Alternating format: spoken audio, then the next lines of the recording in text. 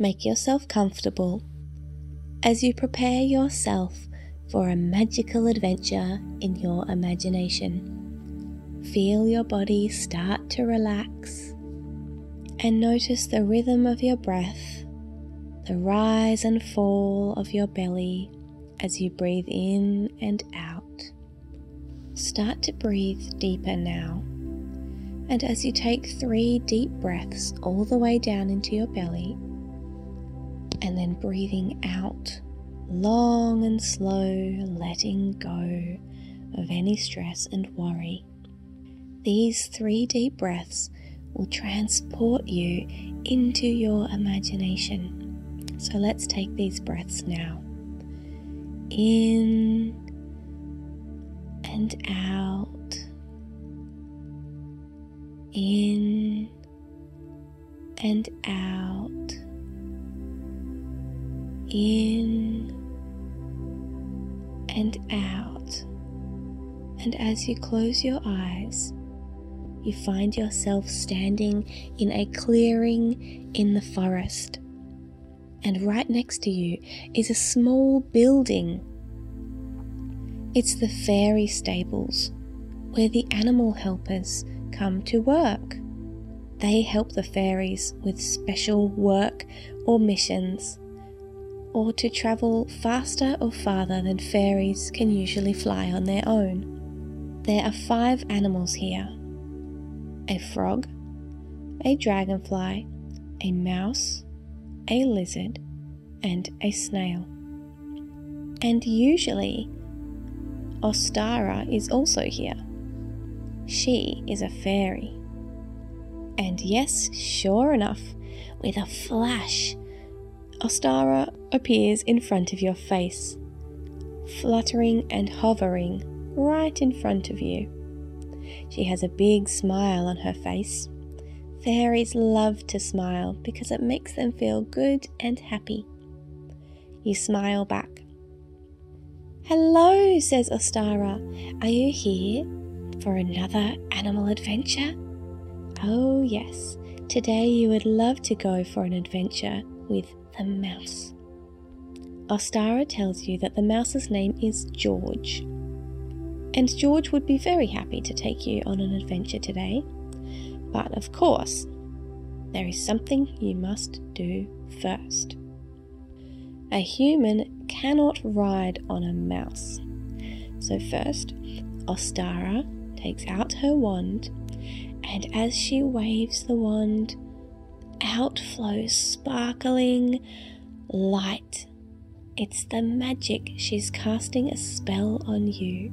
It swirls up all around your body, and you start to shrink down, down, down, smaller and smaller, and everything around you starts to feel so much bigger. The blades of grass stretch up into the sky, and the fairy stables is now the size of what an ordinary human stables would be compared to you. And you are the same size as Ostara. As you peek into the stables though, the mouse is now so much bigger than you, which is perfect for riding on it. You follow Ostara as she opens the stable door and walks through. She takes the saddle down off the wall and places it on George's back. She ties it up under his belly, and George turns his face towards you. "Ready?" he says. Oh, you did not expect him to talk. And as he spoke, his whiskers wiggled up and down. George is a native mouse. He's a light brown colour with big ears. He has a friendly face and very kind eyes. You tell him that, yes, you are ready, you'll just hop onto his back. You put your foot in one of the stirrups and swing your other leg over to the other side of his back. You slip that foot into the stirrups too and grab hold of the reins. "All right," you say, "now I'm ready." Ostara tells you that she will see you when you get back from your adventure. She has some jobs to do around the stables to make sure that all the animals have their water and their food and clean bedding. Although it's not really bedding because these animals are only here during the day. They go home at night. So it's more like tidying a lounge room and just making sure these animals are comfortable. All right, now you are all ready, and you tell George, "Ready, George?" "Hold on tightly," he says. "We'll be going fairly fast."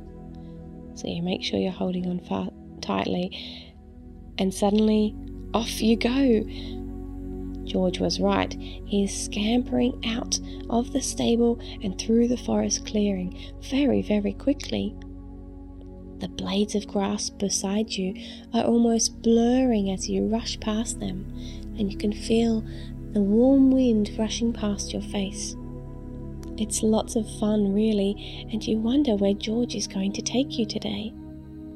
You dash under a tall flower, and as you do, George's body bumps the stem. The flower wobbles. You can look up and see the flower stretches over you like a big umbrella.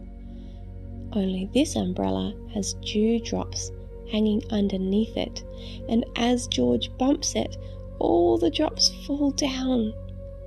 You turn your head to watch because you're whizzing past so fast, and you watch as the dewdrops fall to the ground like heavy raindrops under a tiny rain cloud, with the rain only lasting 1 quick second. They fall down, and then the rain stops. You're glad you're going so fast that none of the raindrops or the dewdrops landed on you. George starts to slow down and comes to a stop in front of a small hole. "This is my burrow," says George. "Would you like to meet my mousy family?" "Oh, yes, sure." "All right," he says. "In we go!" And George dashes into the burrow with you still holding tightly to his back. You need to lean down a bit because the ceiling is quite close to you. This burrow is designed for mice without fairy-sized humans on their backs. But in a moment, the ceiling stretches upways, and you find yourself in a larger sort of room. In this room, you can see big piles of berries and other sorts of forest food that has been collected and brought here to store. You see a small wooden table made out of sticks, stuck together and woven with string made out of blades of grass. Not ordinary grass, but those extra thick grasses that grow to about half the size of a human. If you pull from the bottom of these grasses, you can rip off a single string. That's what ties this table together. You see 3 round tunnel openings coming off the back of this room, and George dashes down one of them. It leads you down to another room, and in this room is a cozy nest made out of straw and leaves and feathers stuffed in. And in this nest is another mouse and 3 little baby mice. The big mouse introduces herself to you as Felicity. "And these are my babies," says George. "Our babies," says Felicity. "There's Tom, Hannah, and Fluffball," says Felicity. The babies all stare up at you with big wide eyes and little wiggling whiskers on their noses. In fact, their noses are wiggling too. You think they're sniffing the air. Are they sniffing you? "You're a human," says Hannah. She's picked up the human scent of you. "But you're tiny," says Tom. "How come you're tiny?" says Fluffball. George gives a chuckle. "Oh, kids," he says, "are you forgetting that I work with Ostara, who is a fairy and has magic?" "Ooh," say the 3 baby mice. "It's a tiny human." You laugh. "Yes, Ostara cast a spell to make me tiny so that I could come and meet you today." You say, "Well, it's lovely to meet you," says Felicity. "Would you like a strawberry?" She gets up and leads you and George to the kitchen. You climb down off George's back, and Felicity leads you over to a strawberry, and oh my goodness, it is huge. You don't think you're going to need a whole strawberry. Suddenly in race the 3 baby mice, bowling each other over and rolling in somersaults across the floor. They dash up onto the strawberry and start to nibble all over it.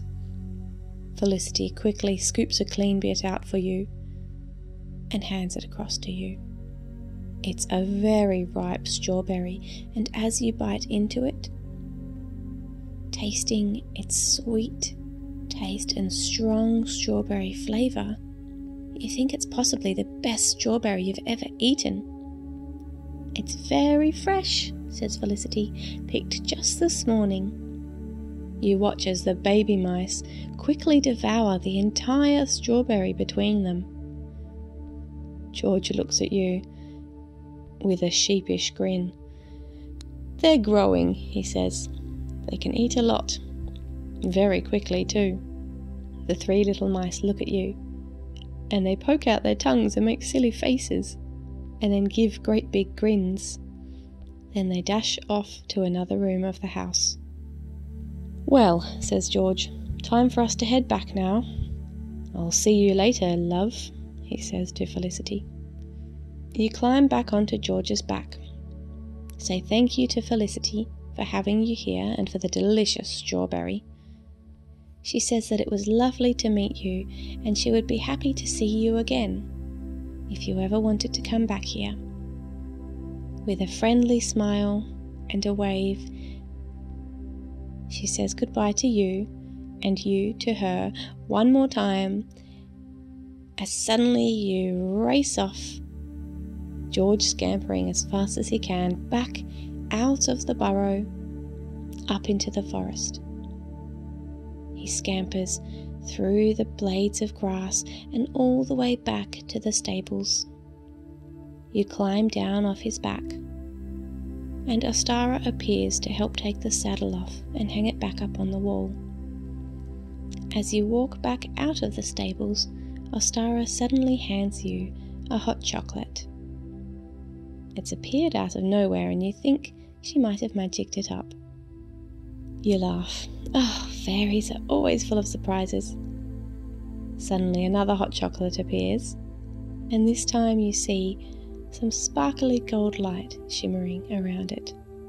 Yes, they were definitely magicked. Ostara leads you to a sunny patch of very comfortable squishy grass in the middle of the clearing, and you both sit down and drink your hot chocolate slowly. You spend a few minutes telling Ostara all about today's adventure, and she tells you what she's been up to as well. You can ask her any questions you like as you talk to her for a few moments now.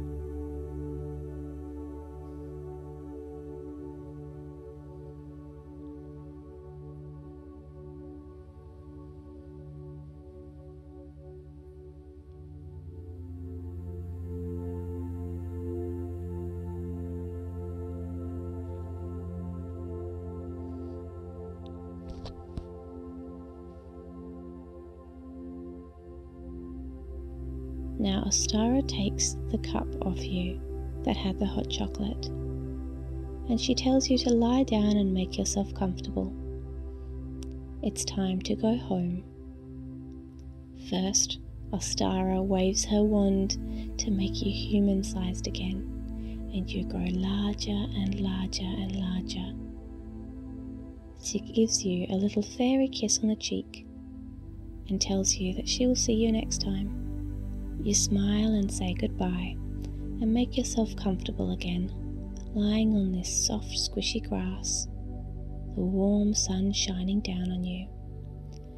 And as you take 3 deep breaths, in and out, in and out, in and out, you wiggle your fingers, wiggle your toes, and find yourself back in your bed at home, feeling very relaxed and ready to drift off to sleep.